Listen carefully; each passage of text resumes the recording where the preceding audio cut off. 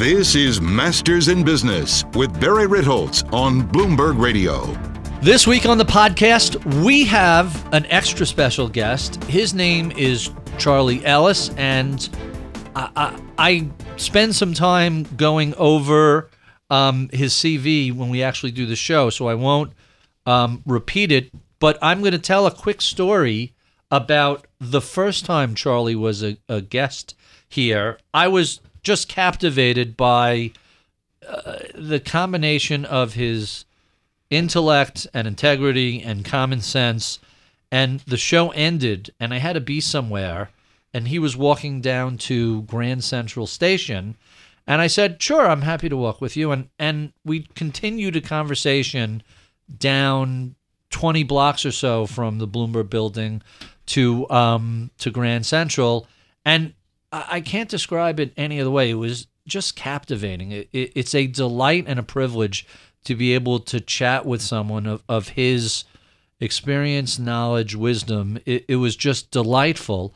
And I sat and chatted with him for this show for about an hour and a half.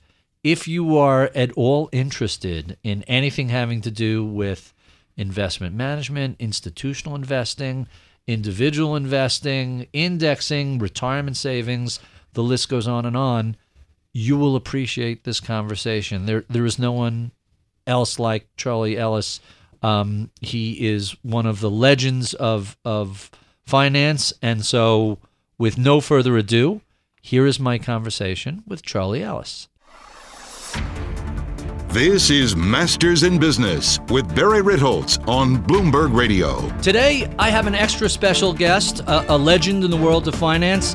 His name is Charlie Ellis. And if you're unfamiliar with Mr. Ellis, let me give you a very short version of his curriculum vitae. Graduated from Yale with a BA in history, ends up getting an MBA from Harvard, and a PhD in finance from NYU, becomes a CFA charter holder in 1969. On the faculty of the Harvard Business School, director of the Vanguard Group, on the Yale School of Management, as well as the Yale Endowment, chairman of the board of the CFA Institute, one of a dozen people recognized for lifetime contributions to the investment profession by the CFA Institute, author of 16 books on investing, and we'll talk about a few of those shortly. Charlie Ellis, welcome back to Bloomberg. Glad to be here, Barry. Thank you. So that's the short version of your curriculum vitae. We'll spend some more time talking about your work in the field in a little bit, but let's jump right in to the new book that you just put out. The title, The Index Revolution, Why Investors Should Join It Now. You've already written 16 books. What motivated you to write yet another one? Well, I really believe in getting the word out. Mm-hmm. And I've had an unbelievable privilege as an insider in the investment management world. I've had a chance to meet with people all over the world and talk with them about what's going on. And once you get a really good idea of what's going on, you realize indexing makes so much sense for so many people. Everybody should seriously consider it, and most people should do it. Mm-hmm. So how do you help? Write a short book that's easy to read and see if you can attract attention. So let's talk about indexing. You spoke at a conference recently, the Evidence-Based Investing Conference. Bill McNabb, the CEO and chairman of the conference, spoke, and the two of you both said the same thing. Gee, it's a shame indexing attracted the word passive. That seems to be a problem. What's the issue with passive? Well, when I was growing up, we read The Little Engine That Could, Mm-hmm. and we were told if you study harder, you'll get better grades. And when I got a job, I was told if you work hard, you'll get a raise, you might even get a bonus. Everything about our lives. You want to learn the piano? Spend time practicing. You want to learn how to play tennis? Practice, practice, practice. Everything has to do with do more, work harder, and you'll do better. So we come to investing and say, fine, I'm ready to go. Where do I get a chance to do better? I'm going to work hard. Somebody says, I wouldn't bother doing that. Why don't you just settle for average? Nobody wants to be average. Mm-hmm. Nobody wants to settle. And the word passive is a horrible negative. Can you imagine your wife or husband introducing you as, this is my spouse? Passive. Sounds terrible. So what is the better phrase to describe what people should think of when they think of indexing. Well, two. One is indexing, and the second is winning. Winning. So explain that. Why is winning, as Charlie Sheen would say, why does that lead us to indexing? Well, one thing that I would use to describe winning is doing better than most of the other people at whatever it is you're trying to do. Mm-hmm. Operationally, year after year after year, over the long term, indexing does better today than active investing. That wasn't the case 25 or 30 years ago, but it is the case today. What accounts for that change? Massive change in virtually every variable. Just for an example, if you go back 50 years ago, there might have been 5,000 people involved in active investing. Now there are at least 1 million people involved, and they're smart, well-educated. They've all got exactly the same tools, computers, access to the internet, Bloomberg terminals, and they've all got access to the same information because the SEC requires public companies to give everybody all the information they give to anybody. So it's not like the old days where whoever got that first call, hey, that was a moneymaker if you found it out before all your competitors did. It was wonderful. And the second thing that's big change is it used to be it was professionals who had access to really good research, a small fraction of the market competing against large numbers of amateurs who bought and sold once every year or two and didn't, candidly, know an awful lot. Mm-hmm.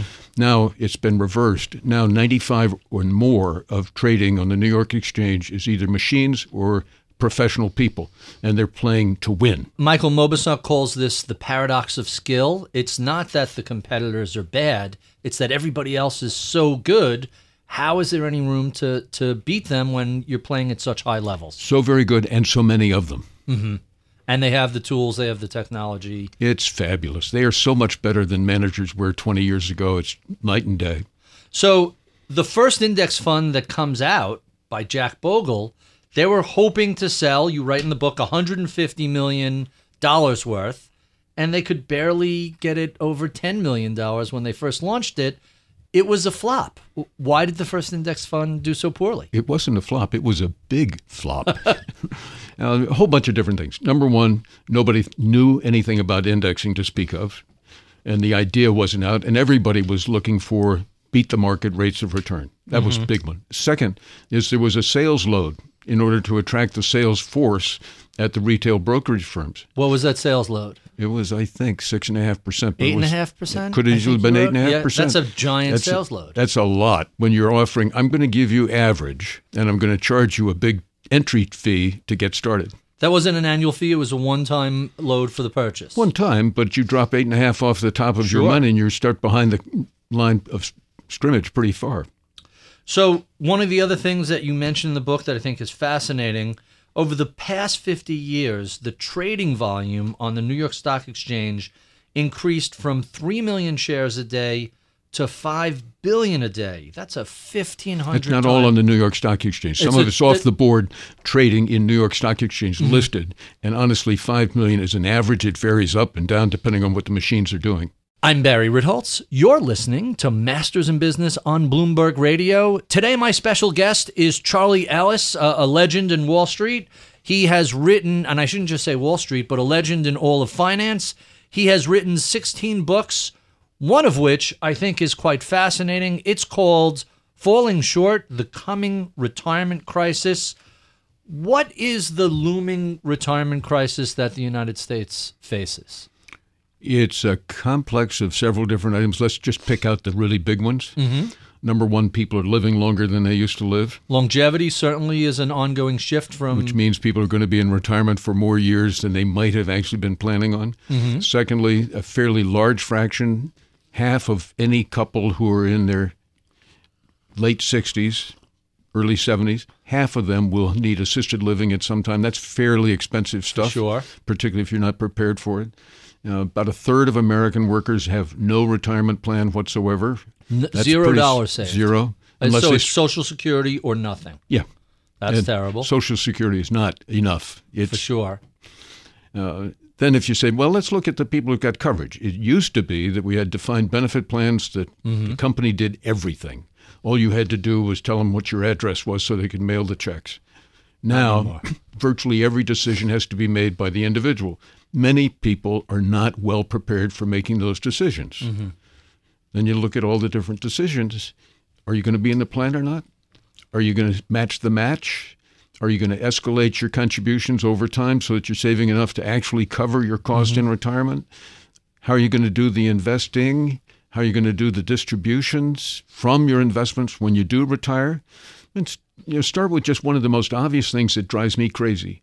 If you ask people broadly, ask people here at Bloomberg, ask people who really know quite a lot about investing, what is the delta? What is the difference between how much you get from Social Security if you claim as soon as you can, 62, or you wait until you're 70 and a half when you have to claim? Well, it must be a lot, and I usually get somewhere between 20 and 30% as an increase. That is not true.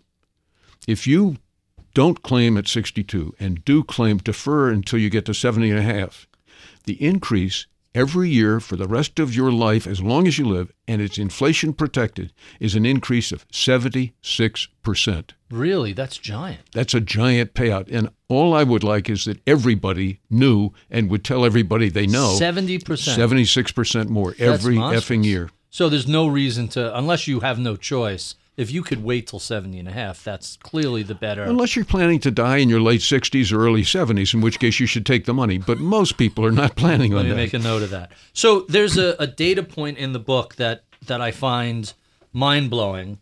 This data is a few years old, but I looked it up since, and I know it hasn't changed dramatically.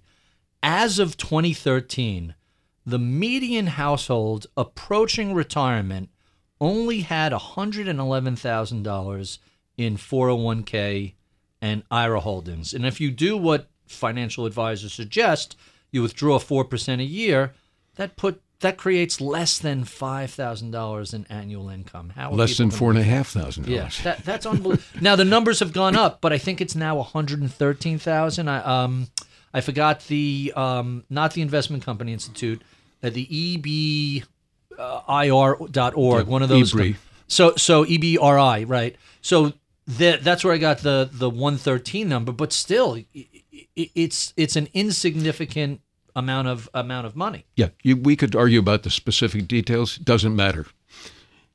For people going into retirement with usually something like 20 years to go, 100, 110, 120, even 130,000 is no help at all to covering the costs that they're going to be living with. No help at all. Well, it's not quite that bad. So it's a sucker bet. Looks like you got a lot of money. Imagine what it's like if you're a working guy, Joe Sixpack, and you have been working along, and you look at your account and you say, Barry, I got more money I ever dreamed I would have. Right. And it's in my own name. I've got 115,000 smackers. That's terrific. It'll last you 30 years. Right? So you retire, long run. Even if you retire at 70 and you live to 85, 15 years is still a long time to not be having any income. And it's not just individuals. The other data point from the book, the public sector is just as bad. The Congressional Budget Office stated by any measure, just about every single state and local pension plan is underfunded. How did that come about? Well, that's the defined benefit plans in almost every case. And so these are public employees? Yeah. Teachers, fire, policemen, police. firemen. What I like to say, real Americans. These are the crowd of people who've put in a good long-term serving the public. Right. Okay. And where are they now? Their retirement depends on two things: how much money has already been set aside and how much money is going to be earned by the investment on that money that was set aside. Okay. You look through the 80s and 90s, people would have said, boy, we can earn a lot. 10%, 12%, 14% years came roaring through. Right. We all had a great time. Right. If you assume that's what you could earn, and you say, well, I want to be conservative, so I'm only going to assume 8%. Track it out over time. That's your pension. Now, what if somebody comes along and says, Barry, that was an unusual time period. Interest rates went from 13% to 2%. That changed everything, made everything look like a higher rate of return. You're not going to see that again. Right. What are you going to see? Well, we got 2%, 3% in fixed income, and it looks like 6-7% in equity investments. Right. What's the mix? Blend so 60-40. You add 3 and 7, and you end up with 10%. So we've got what's called an unfunded obligation. Right. That's on paper. We've signed up for it, but it hasn't been paid in yet because we assume we're going to get a great rate of return. Now we're assuming we're going to get a much lower rate of return. How much do we have to put up? A lot. So that blended rate of return, I'm joking about adding 3 and 7, but you take the blend, a 60-40 portfolio, 7 equity, 3 bonds, you're really looking at a 5.5-6%. A 5.5-6% return at best. 3% in bonds would be a little optimistic. Well, I'm taking the average over the next 30 years, but if you look at the past and you look at the long-term average in bonds, that said, so if we're looking at a much lower rate of return, who's going to have to make up that shortfall? Because these are contractually guaranteed payouts as part of public employees' employment contract. Who's on the hook for that balance? Drop back to the really serious negotiations. There are 3 parties at interest: the government, the mayor, the Senate, the governor, mayor, whoever it was, right? The public, and the workers. The workers are represented by a union. The union guys are pretty smart. They've studied this stuff for years. They pay a lot of attention. Right. The political people are focused on the next election, and they're pretty good at that sort of thing. The party that's going to have to pay up any difference doesn't get to come to the meetings. I'm Barry Ritholtz. You're listening to Masters in Business on Bloomberg Radio. My special guest today is Charlie Ellis. He has been on the faculty of the Harvard Business School. He has served on the Yale Endowment, Board of Directors of Vanguard. The list goes on and on. Author of 16 books on finance. I want to start discussing your history in financial services with a quote of yours that I really should have framed, and it's this: the investment management business should be a profession, but is not. Explain that. Well, a profession is defined by the service by the experts on behalf of individuals who don't happen to know very much about what the experts are expert in. That's why law is a profession. That's why medicine is a profession. And investment management used to be entirely a profession. It didn't pay very well, but you could do some really nice work for individual people and help them through the solution to the various problems they might face. Wait, this profession didn't pay very well in the old days? No. My assumption is it was a big moneymaker. In the 1950s? Really? No, it wasn't. 1940s, it certainly wasn't. 1930s, it was terrible. I can imagine. Nobody went into investment management in those days. Huh. That's quite fascinating. Out of my class at Harvard Business School in 1963, only 3 of us went into investment management, and I got into it accidentally. So let's tell that story. That's a fascinating story. How did you stumble into investment management? I was looking for a job, and a friend of mine's father was looking for somebody to come and work in a junior position. And so I thought it would be a really interesting conversation. I thought that he was talking for the Rockefeller Foundation. It turned out he was talking about the Rockefeller Family Office, a tiny little investment team that managed investments for the family and also for some of their great philanthropic institutions like Rockefeller University, Rockefeller Brothers Fund, stuff like that. When you say a tiny little team, the Rockefeller Family Office, that was not an insignificant sum of money. A lot of money, but the number of people was small. There were only 6 of us. Okay. So you thought you were going into some philanthropic, arty sort of job? And I started an interview with a guy, and I realized this man is really smart. He knows a lot, and I need to learn a lot. I could learn a lot with him. I better go there because I don't know enough. So there's a legend that Goldman Sachs offered you a job, and you said, no thanks. What is that? Any truth to that? It's totally true, but they didn't actually offer the job. They had it printed on a piece of paper. And I'm looking at it realizing, Dad always thought Goldman Sachs was a great firm. I'd love to go with a great firm, but I need to earn at least $6,000 so I can pay off my wife's loans for going to college. She'd gone to college on a scholarship and a loan package, and I needed to pay that off. So I had figured I could save $1,000 out of $6,000. I can't take a job for $4,800. Never occurred to me you might get a raise. Never occurred to me you might earn a bonus. So it ended up working out anyway with the Rockefellers and founded Greenwich Associates, the firm you did. You founded? I was the only one. You're the one who founded it. So what did you learn from working with the Rockefellers? I would think a family office sitting on a giant pool of business, but giant pool of capital would really teach you the business from the inside out. What did you learn from that experience? I learned a lot. Number one is that most people have not thought through what they ought to be doing with their investments over the long term, and they have not settled on a policy that really makes sense to them individually. Mm-hmm. Second, there's a lot of information, and if you don't have that information, you're in trouble. And third, that investment management is a wonderful, interesting, fascinating, exciting, and filled with all kinds of experiences, wonderful place to work. Mm-hmm. So all told, that was a positive experience. Lucky and very positive. But by the way, that's a theme that comes up on the people I sit with and have these conversations with over and over again. The role of just being in the right place at the right time and getting a little, hey, smart is good, but sometimes lucky is better. Much, much better. And you'll find that those who've been around for a long time, it's all luck. Those that are around only recently, they're paying attention how much you can get paid, because it is the best paid line of work in the world. Today. By the way, back to some quotes from the book. The most obvious success factor for us was luck, and luck. So is that an exaggeration, or no. Do you think luck really, serendipity, a roll of the dice, really has a big impact on the lives we lead? I know it had a huge impact on my life. Mm-hmm. I doubt it had anywhere near that big an impact on most of the other people that have been around. But anybody who has been in the investment management area for the last 50 years doesn't think that was really lucky. Mm-hmm. Is either kidding himself or kidding you. So we're going to talk later about winning the loser's game, but how often do investors confuse luck for skill? All the time. All the time. They're normal human beings. That's what human beings do. If it works out well, I was smart. If it doesn't work out well, I was unlucky. I'm Barry Ritholtz. You're listening to Masters in Business on Bloomberg Radio.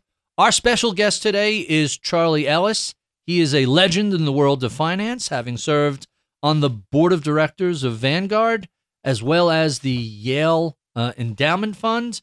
Let's talk a little bit about a paper you wrote in 1975 that I think has a fascinating history, both where it came from and where it went. You authored The Loser's Game in 1975 as an article for the Financial Analyst Journal after reading a book about tennis. Tell us about that. Well, the hero of the story is really a brilliant guy named Simon Ramo, who was the founder of what was called Thomson Ramo Wooldridge and then was called TRW, and is in fact the organization that helped America with its entire space program. He was a gifted amateur athlete, and he also was a gifted musician. He used to play in a quartet with 3 members of the Los Angeles Professional Symphony Orchestra. Real Renaissance man. He sure was. And he must have had a wonderful life. And along the way, he decided to write this little bitty book, which is the best guide to how you could do better in tennis I've ever heard of. But it also included a definition that was very, very helpful to me. He said there's a whole lot of people that play tennis. Mm-hmm.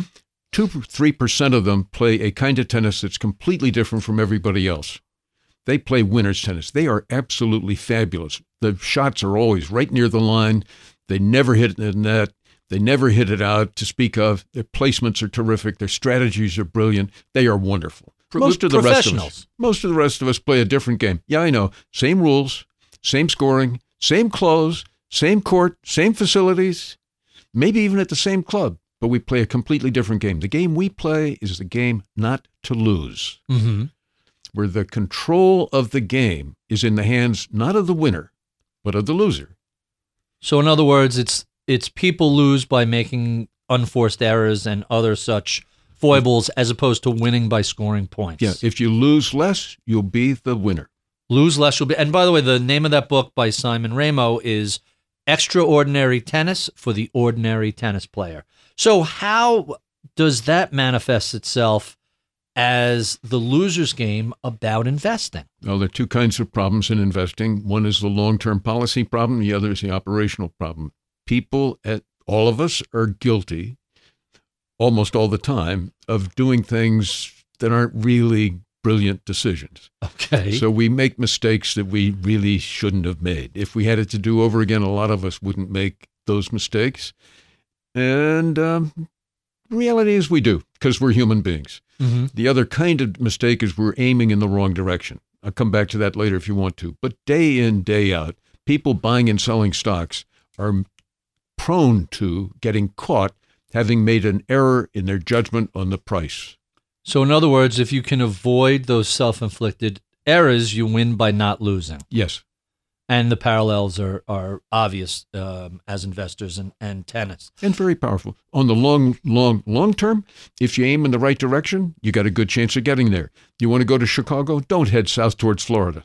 So go to Chicago. As an investor, how do you aim in the right direction? What does that exactly mean? Well, I can't give you a straight answer except in generalities because each of us is unique. Mm-hmm. But start with, how much money do you have? Are you saving money or spending money? Mm-hmm. How many years do you have before you need to cover your retirement or pay for your kids going to college or whatever is your objective? Mm-hmm. How much wealth do you have? How much income are you creating? Take all those things. You can work out an investment strategy that makes good sense. Let me give you an example. I'm 79. Most people would say, in that age, you must have a lot of bonds. I have no bonds. Why? Really? Why? Well, I still enjoy working and I'm able to keep earning enough to cover my operating costs. Uh-huh. And secondly, I look at my investments and I say, who are you investing for? I'm actually investing for my grandchildren. Right. They it's average no longer age of 10. Right. So your portfolio is not the average 79-year-old man's portfolio. No. It's for someone who has an investing horizon of 75 years. And it's not to brag about it. It's just the reality. I ought to address that reality. If I did the normal thing of saying, hey, you're about 80, you probably ought to have at least 60%, maybe 70% in fixed income. I look at it and say, that's crazy. I'm investing on behalf of my grandchildren. Okay. Someone else who isn't investing on behalf of their grandchildren, they have to aim in the right direction, and that means a mix of stocks and bonds and something appropriate for where they are, whether they're working or retired. Yeah. Every magician knows if you want to be able to pull off a good trick, distract your audience so they don't notice what you're actually doing. Okay. The same thing is true of everybody who's having an illicit affair. Distract your audience and they won't find out what you're doing. Same thing is all kinds of different problems. You get people to focus on the wrong thing. In investing, most people get focused on day in, day out stock prices and how'd you do this quarter, this year, maybe this the quarter, last 2 years. This week, this day. Absolutely. And the real questions are all about long term. To me, it's the father-in-law question. The man has got a beautiful daughter. She's bright. She's interesting. She's got a wonderful future ahead of her. She's introducing a guy. Does he care whether he's got blue eyes or brown eyes? Does he care whether he's got a wonderful sense of humor? Does he care whether the guy is tall or a good dancer? No, none of those things. What he wants to know is one single thing. Is this going to be a good friend for my daughter 10 years from now, 20 years from now, 30 years from now, 40 years from now? Will she be in a good, happy position? Got to think long term. Yep. So let's talk a little more about the article. It goes on to win the Graham and Dodd Award in 1977, and that ultimately leads to you writing the book. Well, also Dad's advice. Dad, when we were growing up, said, don't find a problem unless you find a solution to that problem. I've heard similar advice given to young employees. Don't bring problems to your boss. Identify problems and bring a solution to it. Years ago, I didn't think it was fair for Dad to say that because it was hard to come up with solutions sometimes. Right. But he was right. And so if you put out the loser's game, this is a tough place to play and be successful, then the question obviously is, okay, what would you do? And the answer is don't play the detailed transactions game. Right. Play the long-term policy game of getting in the right direction. And back to driving, I don't care how fast you drive going to Chicago, just be sure you're not headed towards Miami. So it's funny because the article from 1975 really presages the indexing argument to be made 40 plus years later. Well, back in the 70s, it was an accurate description of the situation for individuals. If they're competing with professionals. Now it's an accurate description for professionals competing with professionals. And individuals should not be investing in mutual funds without being aware of how tough it is to be a successful mutual fund manager if you're an active investor. It's hard. So there's a theme that comes up in Index Revolution, in the retirement crisis, and in winning the loser's game, as well as extraordinary tennis for ordinary tennis players, which is the importance of understanding your own skill set and limitations and not trying to do more than you're capable of doing. Discuss that. All true. It's the same thing in driving an automobile on the highway. It's the same thing in virtually every dimension of our lives. Try to figure out who you are and what you want to accomplish and focus on that. That remind me later, I'm going to tell you a funny driving story related to that exact thing. So we talk, we have some quotes of yours that I really love and I want to throw your way. Quote, "The investment management business is built upon a simple and basic belief: professional money managers can beat the market. That premise appears to be false." Explain that. The market is priced by investors. 50 years ago, those investors were individuals who bought and sold once every year or two. They honestly didn't know an awful lot, and so they made a lot of errors. Today, the market is entirely priced by professionals. They are very much on top of what's going on, and while they're never always dead right, they're so close to being right compared to anybody else. It's the old joke about the two guys and the bear. And one guy's putting on his sneakers, and the other guy says, "God, you can't stop to put on your sneakers. The bear will catch you." No, he won't. He'll catch you. Right. I don't have to outrun the bear. I just have to outrun you. Yep. So I find it fascinating that you identified this in 1975. You and a handful of other people, Jack Bogle and maybe Burton Malkiel, who else in 1975 was thinking along the lines that, hey, it's nearly impossible to beat the market, and once you factor in turnover and taxes and costs on a consistent basis over time, it's all but impossible. How were so few people recognizing this way back when?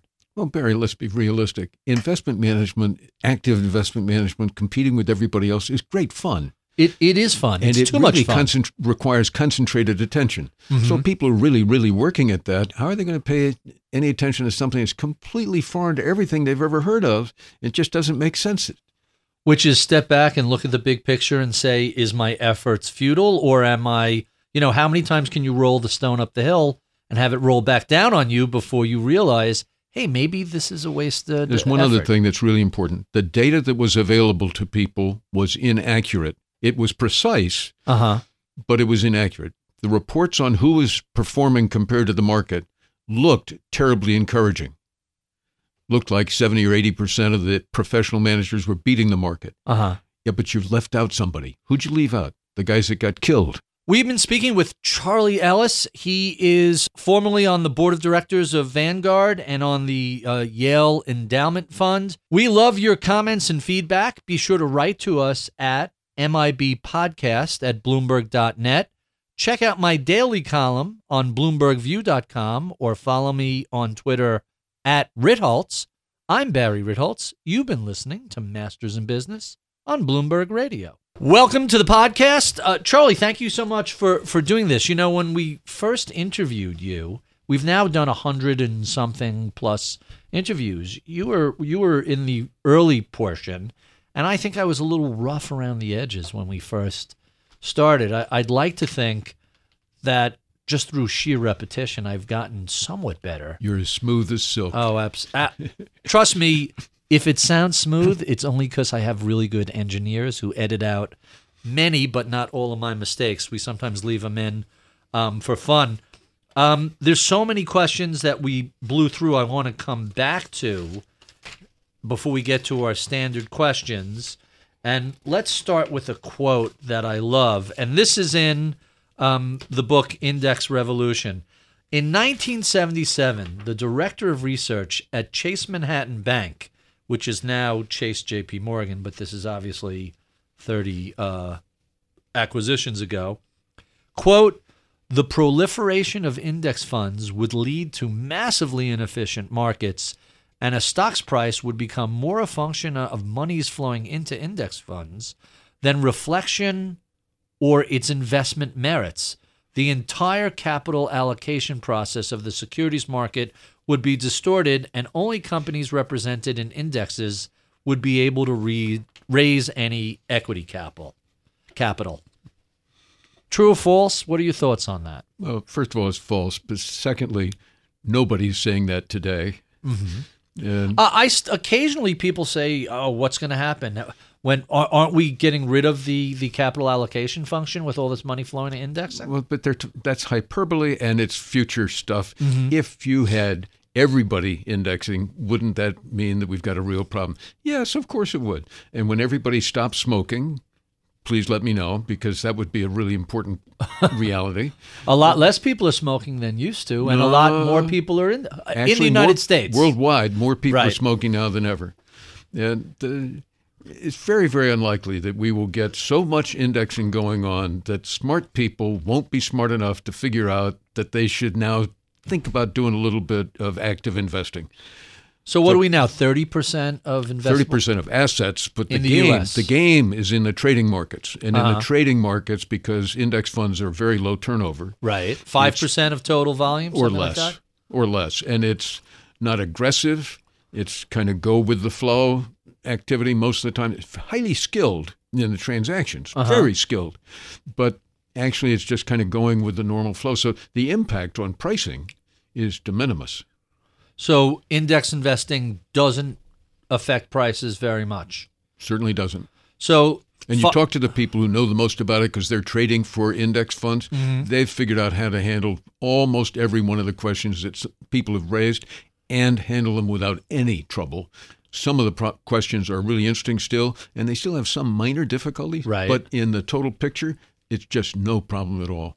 So if we were to look at the 30% of investing that currently flows into 30% indexing, of the assets. of the assets, if that were ever to become 50, 60, 70%, would that create opportunities for the stock pickers? Would there be more inefficiencies at that point? Not in those levels. If you got to 90%, maybe. Mm-hmm. But look at what you have to do. You got 1 million people who are involved in active investing. Uh-huh. How many of those people have to retire from the field and say, I'm going to quit. I'm going to go back and be a lawyer instead of being an investor. I'm going to go into a normal business instead of investment management. I don't want to do this stuff anymore. It's going to be a long, long time before. What do you have to do? You have to cut their pay by 50%. That wouldn't be enough to cause most people to quit. Mm. You really got a major change on your hands before you're going to see anything like that. It won't happen in my lifetime. I doubt it'll happen in my son's lifetime, and Really? I doubt it'll happen in my granddaughter's lifetime. Oh, so you think that this is going to go on continuously? Because of human beings being human beings. And there's no other way to deal with that. Let's talk about some of the issues on the retirement side. Richard Thaler had written a book called Nudge, where he talks about a lot of things that now require affirmative steps by the employee should be replaced, not opt-in, but opt-out. So in other words, you join a firm, you're automatically enrolled in the 401k, and you're automatically enrolled in increases as your salary goes up unless you opt out of that. What do you think of that? I think it's a terrific idea for two different reasons. There's a strong political view, social view, that we should not have government setting the rules. Right. Or telling us what to do. That'd be better. This does not tell you what to do. Right. You have a choice. You have a choice at all times, and you would have the choice to say, nope, that's not for me. Nope, that's not for me. Nope, that's not for me. It's called opt-out. You say, I don't want to be in the plan. Okay, if you'd make that as your choice, fine. And say, no, I want to be in the plan, but I don't want to match the match. I don't want free money by putting up my 4% of right. match the employer's 4%. If you really don't want to do it, that's your freedom of choice. If you say, well, I do want to do the 4% match, but I don't want to increase the savings rate as I get raises from time to time, okay, you can do that. I don't want to be in a target date fund. Fine. If you don't want to do that, you could do something else. But we make it available to you. So in other words, the choice architecture, which is the phrase of this, is the default setting is significant. And I know they've done experiments in different countries with organ donation. Hey, you don't have to be an organ donor, but the default setting on the driver's license is you are an organ donor, and it goes from an 8 or a 10% participation rate to a 90% rate, and there's no shortage of organs. And all it is You don't have to do it. You just have to check a box that says you're opting out. That's it. And you get a huge increase in the percentage of workers who become part of the plan, huge increase in the percentage of people who take the match, huge increase in the percentage of people who escalate over time their savings rate, huge increase in the number of people who get into an automatic investment program. Those are really positive moves. So opt-out should be you're automatically enrolled, you automatically do the match, you automatically do the increase, and if you don't set a fund, if you don't choose funds, you automatically go into a target date fund. That's the default setting. If you want to change it, you're free to change it, but at least let's start you out on something as opposed to nothing. So if you don't respond, there's something happening as opposed to nothing happening. You lose no freedom of choice, and you have the benefit, if you really don't know what to do, go with the flow. So I got a lot of pushback the other day. I did a column about the IRA minimums. I'm sorry, the IRA ceilings.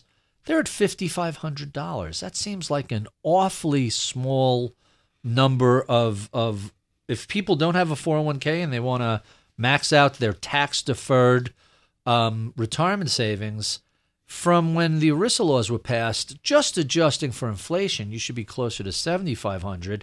And unfortunately, the way inflation has proven itself to exist, the things we want, the technology, the phones, the computers, they're going down in price, but the things we need, housing and healthcare and that sort of stuff, they're all going up in price. So really that $7,500, if anything, it should be closer to $10,000. Do you see the ceiling for IRA contributions as an issue for a lot of middle-class families? You bet. All right. Now, the pushback I got was on, and if you're raising the IRA ceiling, you have to raise the 401k, and people said, well, it's already $18,000, and imagine two people. I think you have to raise them both, but so many people fail to meet the ceiling on the 401k, it's probably not as pressing. It would be great to raise the ceiling. It would be really, really great to help people understand how good that could be for them and why they should take action and take advantage of the higher ceiling. I don't doubt that at all. Let's talk about the savings rate. 3% is too low of a savings rate to replace 75% of employment income during retirement. How do we get people to save more than 3% of their income? Help people understand what the impact is when they are retired, of how badly hurt they will be if they don't save more. And we ought to be teaching that day after day after day. Teach it in high school. Teach it when people first join a retirement plan. Teach it in the public domain all the time. In high school, do we have any sort of financial literacy courses offered at the high school level? Yeah, some. But the problem we have, all of us have, is we're all too busy. We've got too many things on our minds. So I should lose 10 pounds, but, I just don't want to do it today. Yeah, I know I should do more exercise, but I just don't want to get started today. Yeah, I know. And there's so many things that are crowd in on, you got to get a job, you got to pay your taxes, you got to do this, you got to do that. It's hard for people to set aside the time to say, now I'm going to learn enough about investing. And the shame is that investing is basically the stuff that's really important is really pretty simple. And if people didn't get confused with, well, only smart people know that sort of stuff, or the language always bothers me. I don't know what a PE ratio is, and they talk about earnings yield, and I don't know what that is either. And pretty soon people say, oh, hell, I'll come back to it later, but I can't do it today. If they knew what the problem really is and boil it down to the simplest kinds of decisions, this is how much money you need to have when you're retired. Okay, to have that money to spend every year, this is how much you have to have in your nest egg. Okay, to get there, you have to save this kind of money every year and invest it in this kind of sensible way. If we could teach people those 4 or 5 things, they'd be all set. You should write a book about that. Did. Oh wait, you already did. So there's a thesis out there that says that financial literacy education is great, but people rapidly forget about it. You could teach people stuff and it stays with them for 3 months, for 6 months, but not for a lifetime. How do we get past the sort of short-termism of people being so easily distracted by life, as you described it? One that you obviously identified earlier is opt-out versus opt-in. If every retirement plan you automatically did the sensible thing unless you said, no, I'm different from most other people, so I've got a real reason for wanting to do something different on this item or that item or that item. Fine. You could have the freedom to make a I'm different decision. Otherwise, you can have the super freedom to say, somebody else has thought about this pretty damn well. They've done a good job of figuring out what most people need. I'm going to take what's the blue plate special. And the problem is when folks don't do that, what you're left with 30, 40 years hence, the fear is that's going to fall on the taxpayer's shoulders because it's just going to really put stress on things like Medicare, Medicaid, and Social Security. It's all going to end up back on the taxpayer's lap. You want to be really alarmist? Sure. Think how badly this country would feel if there were a large number of people in their 70s, 80s, and 90s who were highly focused on the fact that they really were hurting financially. And they turned to you and other people who are experts and said, you did us real harm. It's all your fault, and we're really angry, and we're going to express our views at the polling place, and we're going to do whatever we can because we got hurt, and you knew we were going to get hurt. You knew it all along. Why'd you do that to us? They won't say, gosh, I made a mistake. Years ago, I should have done something. I've created this problem for myself. That's not going to happen. Didn't that just happen already? Didn't we see the first round? Right. So let's without talking about politics, because nobody cares about my views on politics. How much of what took place in the polls and the angst and other factors like that, the populist uprising, is that a one-off event in 2016, or is that a warning shot? Hey, this is what the future is going to look like if we don't develop some economic security for the population at large. It's a first round only. Really? It could get worse pretty damn fast. There's going to be more of this sort of populist uprising in the future. If we don't, as a nation, take care of our problems, we will have those problems fester and get worse and worse, and they can show up in politics very rapidly. So if you're going to be rational and reasonable about this, I don't know what I can say to you about that. There's a data point in the book that I found to be astonishing, and I wanted to get to it before we move on to some of our standard questions. If you start saving at 25 and retire at 70 versus starting to save at 45 and retire at 62, you reduce the required savings rate by a factor of 10.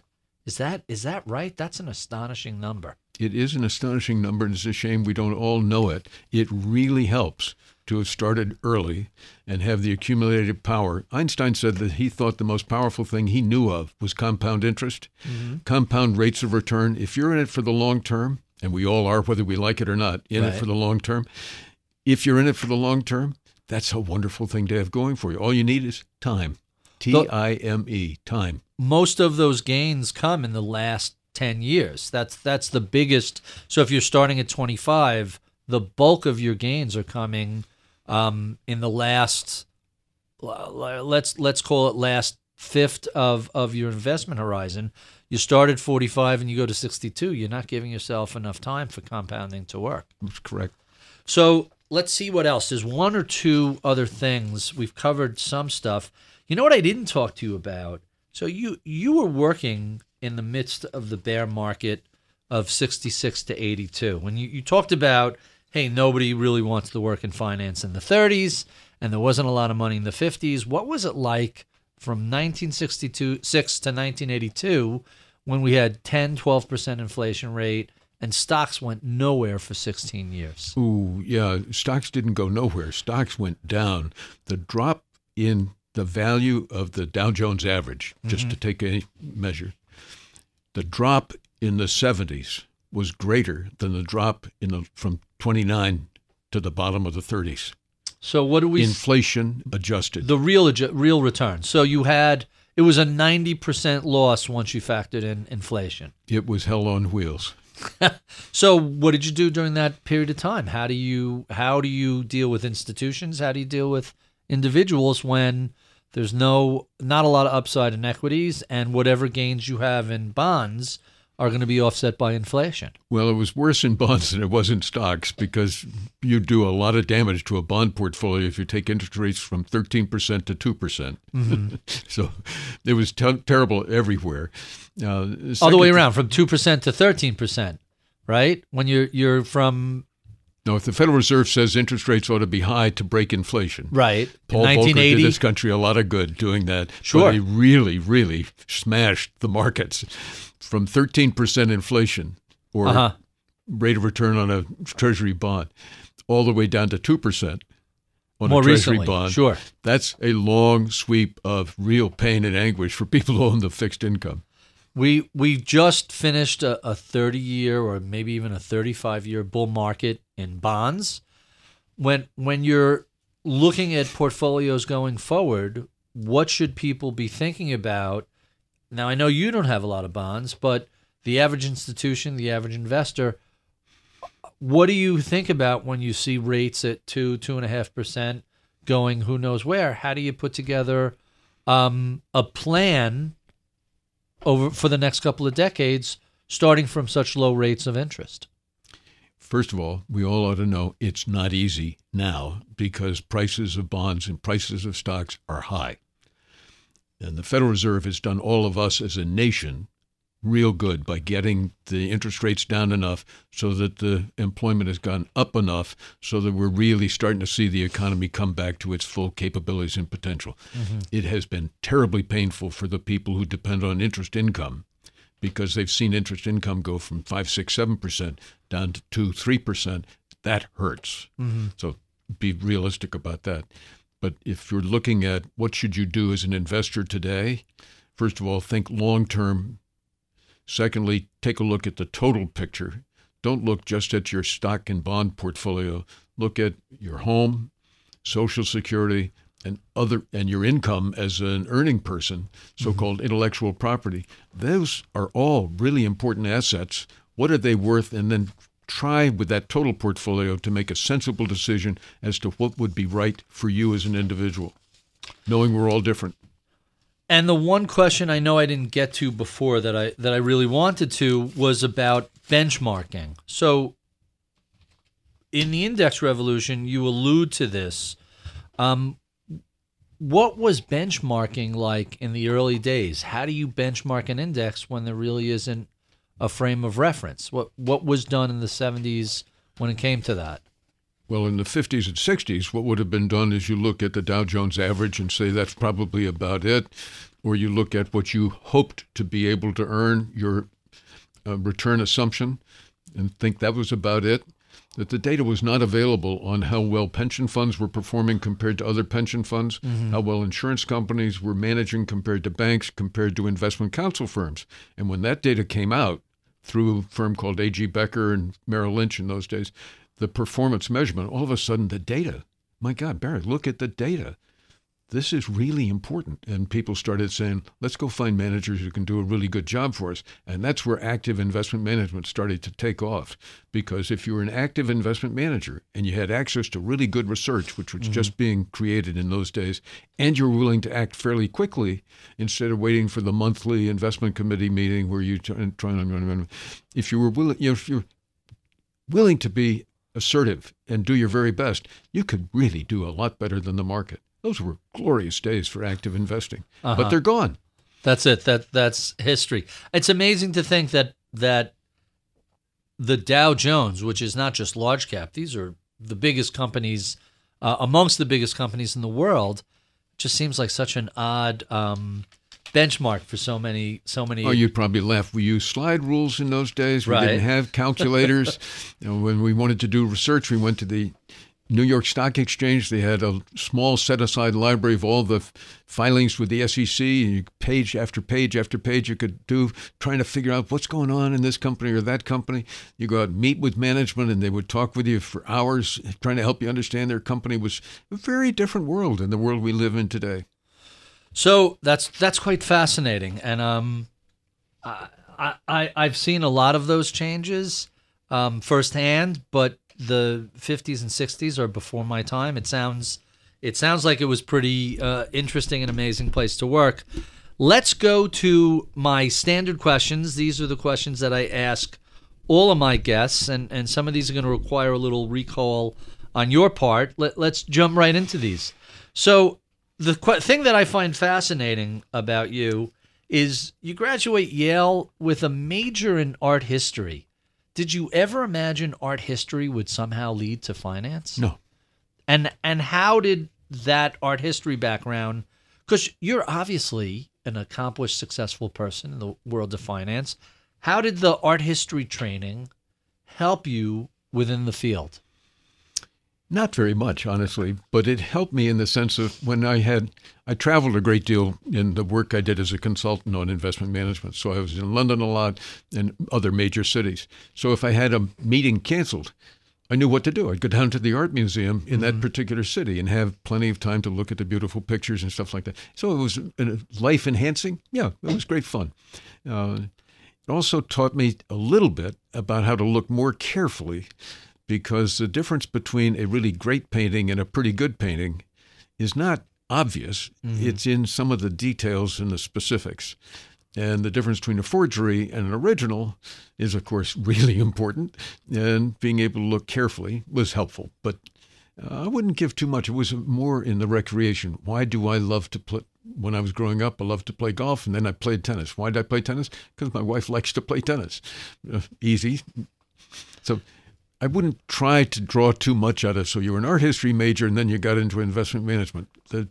There's no real linkage at all. So let's put art history aside. Who were some of your early mentors? Who guided your career when you moved into finance? Well, I was very lucky to work for a guy who was a brilliant person, and he happened to be in investment management, and he happened to be working on investment problems. So I was there to learn from him what I could learn.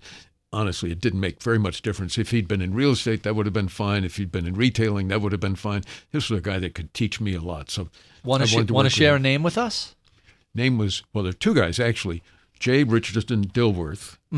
Dick Dilworth was a fabulously talented guy. Many people confuse him with the once-time mayor of Philadelphia, completely different person. Guy.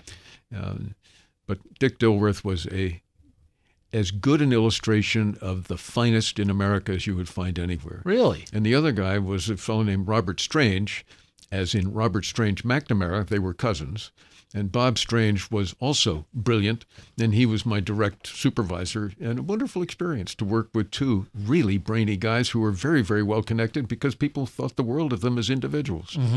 So let's talk a little bit about the investors who influenced your approach to investing. Who are the thinkers and investors that actually affected how you look at the world of putting capital at risk? Well, there are a whole bunch of them, but I'll tell you the one that I think is obviously the best. Sandy Gottesman, who for many years was on the board at Berkshire Hathaway as chairman of the board. And Sandy ran a firm called First Manhattan, fine New York firm. And he was a client of mine when I was at Greenwich Associates. And one year, I recommended they not stay in the institutional brokerage business and concentrate on the investment management business. The next year, I went to see him, and he said, "You're right. We shouldn't be in the institutional brokerage business. We're just going to do investment management." I said, "Well, sorry to hear that in one sense, but I'm awfully glad you took the message." He said, "Well, that completes our business conversation. Now, what would you like to talk about?" And lucky me, I said, "Sandy, you're one of the best investment managers in this city. I'd love to have you tell me how you think about investing yourself." He said, "That's easy." I said, "Thank you. Tell me all." He said, "I'm invested in Berkshire Hathaway because I think Warren Buffett has figured out how to do investing in a way that is different from what anybody else can do.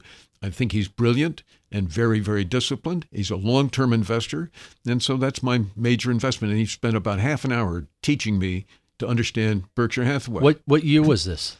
This would have been in the early 1970s, 74, I think it was. So Berkshire Hathaway is not what it is today. It was barely on anybody's radar.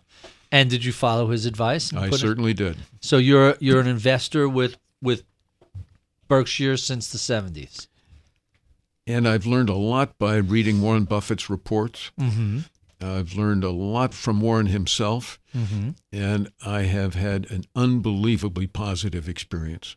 I can imagine, to say the least. So it's ironic that you're talking about index investing when in the early 70s, when the opportunity existed, you found your way to Berkshire Hathaway. Those opportunities don't exist anymore, do they? There may exist, but they'd be hard for me to find.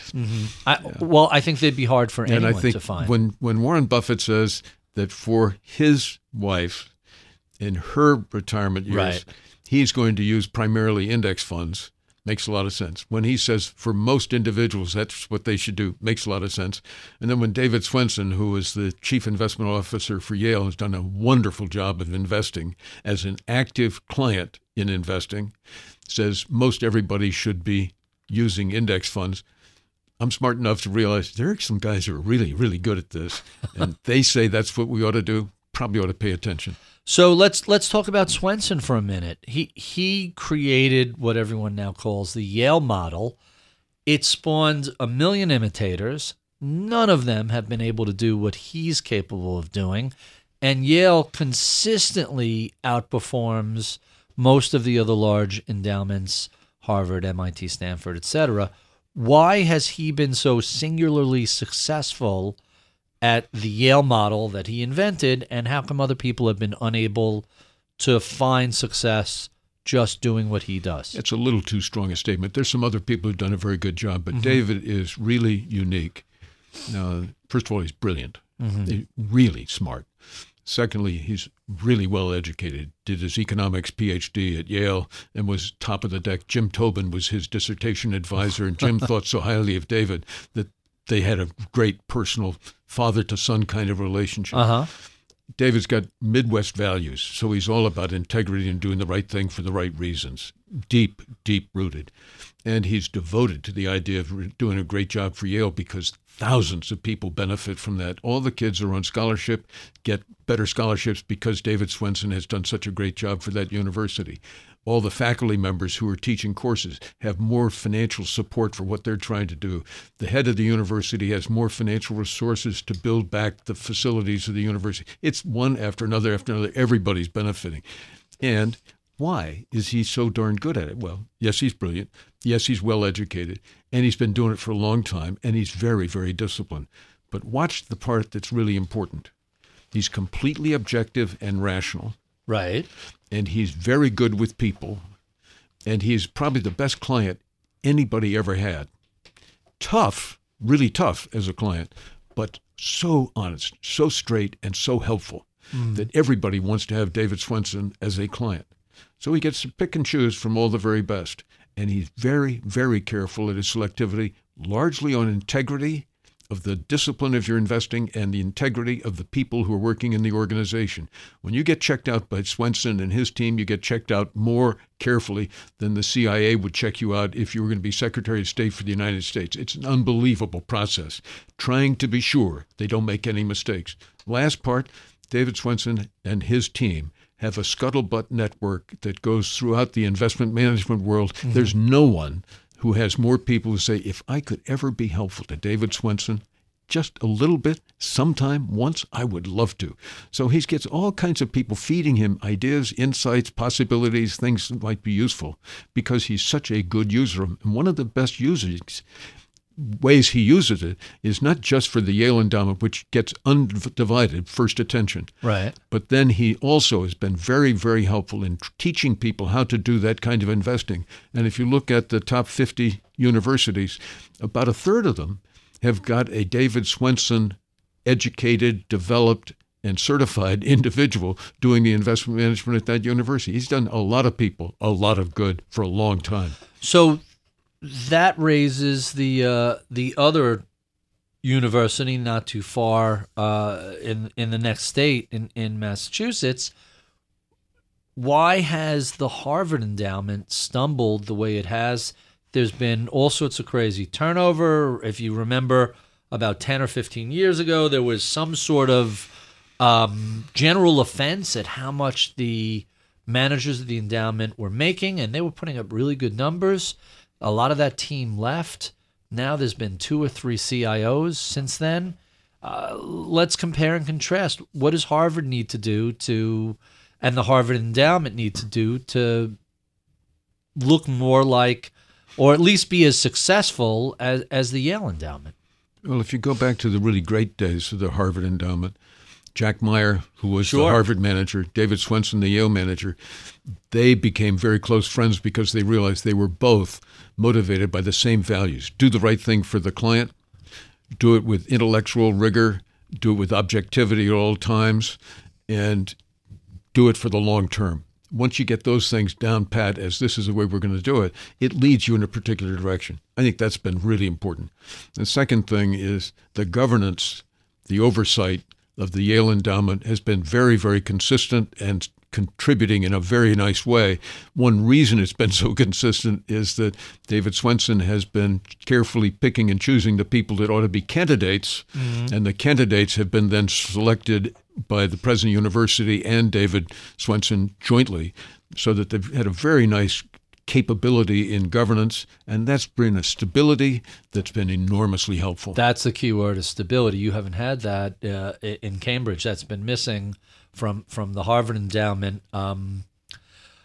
So it is what it is. I like the joke that it's a hedge fund with a small university attached to it, is how some people have described Harvard. I don't know if that's true. It's not, but it certainly is. It certainly is interesting. Let's get back to my list of standard questions. So you mentioned Swenson, you mentioned Buffett. Any other investors or thinkers that you want to reference in the people who have influenced your approach to investing? Well, I've been very privileged because I've been all over the world working with a lot of different people. And if you started going through the list, you'd have to pick up Eng Kok Song, who for many years was chief investor for the GIC in Singapore, a very large sovereign wealth fund. You go to London, and Peter Stornwith Darling would be another top of the deck. He was the guy that was in charge of Warburg Investment Management in its glorious and great days. Across the United States, all kinds of different people have been terrific. Jim Rothenberg at Capital Group would have been one of those individuals. David Testa at T. Rowe Price would be another. The large number of really, really gifted people. All right, so let's shift subjects a little bit. People always ask about books. We talked about some of your books as well as Extraordinary Tennis. What other sorts of books have you enjoyed or would you recommend? What sort of finance-related, fiction, nonfiction? What books do you line your bookshelves at home? Well, I love to read biography and history. I have to be responsible for reading investment books, and I like to be responsible for reading business books. But what I really like doing is biography and history because I can learn forever lessons by doing that. Give us a few examples of some bios. We'll start with an author like Ron Chernow, who most people think of, he did Hamilton. But he did some wonderful, wonderful books on business organizations that are, bar none, his book on Morgan, his book on John D. Rockefeller, terrific books and full of insight and understanding. It's funny you mentioned those two. The person I had you sign your book to, Mike, who's the head of my research in my firm, he's read both of those. He's read the Morgan and he's read the Rockefeller bio, and he said they're both astonishing. They're really terrific. Just unbelievably researched and deep, and these guys led amazing, amazing lives. And we all ought to read Robert Caro's wonderful books about Lyndon Johnson, because they are insightful in the details as well as conceptually useful. Fabulous lessons all the time about this is the way it really, really is. How many books now are in that Johnson sequence? 4 so far. All right, because I remember Caro from The Power Broker about Robert Moses. A terrific book. Thick, 1,000 pages. It's still a terrific book. But absolutely worth reading. It's 5 really great books in one package. I mean, it's a wonderful book. So you mentioned investment and finance books. What stands out as some of your favorites? Ooh, Arthur Stone Doings, wonderful 2-volume corporate finance, mostly for the footnotes, which are about half of every page. Unbelievably rich body of insight and understanding as things went along through the late 1800s through the 1900s. It was just a terrific source of learning. Ben Graham and David Dodd's Graham and Dodd is a terrific book, particularly the 1934 edition, which just is a dream come true. Jason Zweig's books are all really worth reading. Jonathan Clements writes a very nice continuous book that I think is really worth anybody paying attention. Andy Tobias wrote a wonderful book on individual investing. We're very lucky. People put years and years and years into learning, and then a couple of years into condensing into a relatively short package. And you can buy the damn thing in your own local store, or you can buy it over the internet for less than $50. And there's all that knowledge. You can carry it with you wherever you want to go. I mean, books are an unbelievable bargain. It's funny you mentioned Zweig and Graham and Dodd. We were just in the office a day or two ago talking about the Zweig annotated version of The Intelligent Investor, and the consensus was this is the version you have to get, because he describes each chapter. So there's the chapter, and then there's Jason Zweig's detailed explanation and series of examples of why each chapter is so insightful. And if you ask Ben Graham, he would say, get the Zweig version because of the annotation. High praise indeed. So let's talk. We've referenced or just hinted about things that have changed since you've joined the industry. What do you think is the most significant change for the positive, and what do you think is the most significant change for the negative over the past couple of decades? Well, one way of saying the most positive is that things have gotten better and better and better. The markets have been going up, so that's got to be a big, big positive. Mm-hmm. How about structurally? What do you think structurally has been the positive change when you look at? To me, that's obvious, and that's the easy access to the expertise of large numbers of brilliantly talented people working hard as hell to figure out what prices ought to be, called an index fund. You get all the best people working off their tails off every single day, every single night for nearly nothing. So that brings us full circle back to why most people should be buying indexes. Let's talk about the shifts going forward. So we've seen this trend develop, especially since the last financial crisis, where Vanguard went from under $1 trillion. They're now coming up on $4 trillion. What do you think is the next shifts, or is it just a continuation of what we've seen?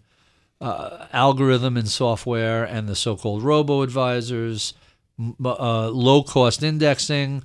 Is it just going to extrapolate forward, or is something else out there that is going to change investing in the future? Well, the change forces you just picked up on are going to continue. So-called robo-advisors, very, very helpful for the lower wealth individual part of the market.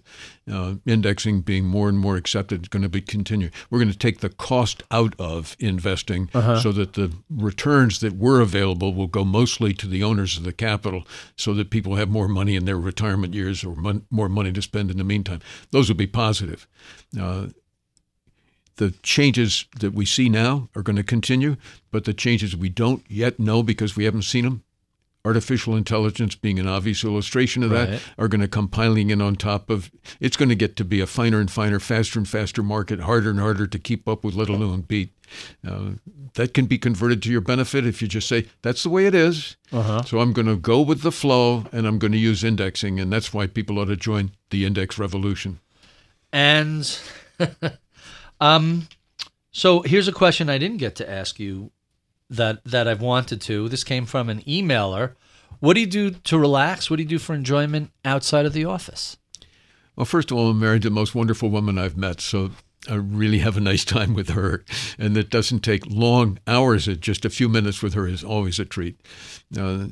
Second thing is, I happen to love the work I do. I don't do anything I don't like. I often say to my friends, I quit working at 30. Right. I'm not quite 80, but I have not done anything that I didn't feel like doing, want to do, and enjoy doing.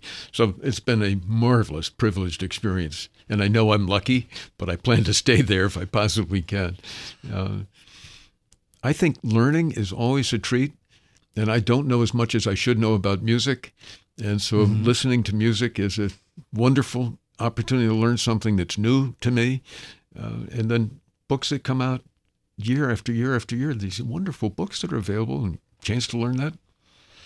So my last two questions, these are my favorite two that we ask of all our guests. If a millennial or a recent college grad would come to you and said, I'm interested in a career in finance, what sort of advice would you give them? Finance is a pretty broad field. Mm-hmm. Be sure that you've gone to business school. Think seriously about doing more than business school. So you might do a joint law school, business school combination, or do business school and then study economics for an advanced degree afterwards. But be sure you understand knowledge is a very important resource. The second thing is look to be with people you admire greatly for their basic values, how they live year in, year out, in an organization that really wants to teach and train young people how to be the best they could be. Because if you've got talent, you want to maximize that talent. Key to that is fast learning curve, particularly in the early years. Third thing is do not do anything because it pays well. Choose what you want to do because you love it. If you're doing what you love doing, you'll get better and better and better at it. As you get better and better and better, you'll be paid well. Anybody in finance who's really good is going to be paid so well that their biggest financial problem over their lifetime, they may be poor when they get started, but over their lifetime, their biggest financial problem is how to protect their children from too much money when they die. That is a very good advice across the board, and it's interesting that people like Warren Buffett have learned the lesson, and they says to their kids, "Hey, I made this money. Now you go make your money. Don't count on my wealth in order to disincentivize you from going out and finding what you need." Warren Buffett's gone farther than that. He said, "I give my children enough so they can choose to do what they really want to do." Mm-hmm. And then, but not so much that they don't have to choose something. Not so much. That makes sense. So they're going to have to find a career. Just he's giving them enough of a head start so it allows them a little selectivity. Yeah, open the doors so you can be your first choice and go for what you want to do for a great life. And you're a tough person to ask this question of, because most people have to play with the answer, but I'm afraid you've answered this question in the body of your career, but I'm going to ask it anyway. And it's, what do you know about investing today that you wish you knew 40 years ago when you began? Wow, there's so many different things that I didn't know that I wish I'd known, but the main item for me is how sensible it is after everything comes in to change the nature of investment management. All those people, all those tools, all that information, simplify your life, concentrate on the really important questions, and index your operations. Your operations. But you knew that back in '75. That's why I said it's a tough question to ask. Well, you said when I first came in. I came in the early '60s. Oh, really? So you wish you... But really, for someone over the course of your career... So usually when I ask that question to people, the answer that comes up is, well, here's what I know today that I wish I knew way early in my career. But I kind of feel like you figured a lot of this out pretty early in your career. That's very generous on your part. I think it's more lucky than brilliance figuring it out. But do what you really, really want to do is something that I was getting close to understanding then. Mm-hmm. Now I know it's absolutely. And it seems like you've managed to do that over the whole course of your career. I promised to get you out in time for your lunch date, and so we still have a buffer to make sure you're going to do that. I have to thank you, Charlie, for being so generous with your time. We have been speaking with Charlie Ellis, formerly of the Yale Endowment, Greenwich Associates, the Vanguard Board of Directors, Harvard faculty. The list goes on and on. His latest book is Index Revolution, and for those of you who are thinking about putting money in the stock market, this is as good as any place to start. I would be remiss if I did not thank Taylor Riggs, my booker, Charlie Vollmer, our producer, Michael Batnick, our director of research, and I can't see who's still in the booth. Oh, you're here. Okay, because I heard a male voice 5 minutes ago. And Medina, who is our recording engineer.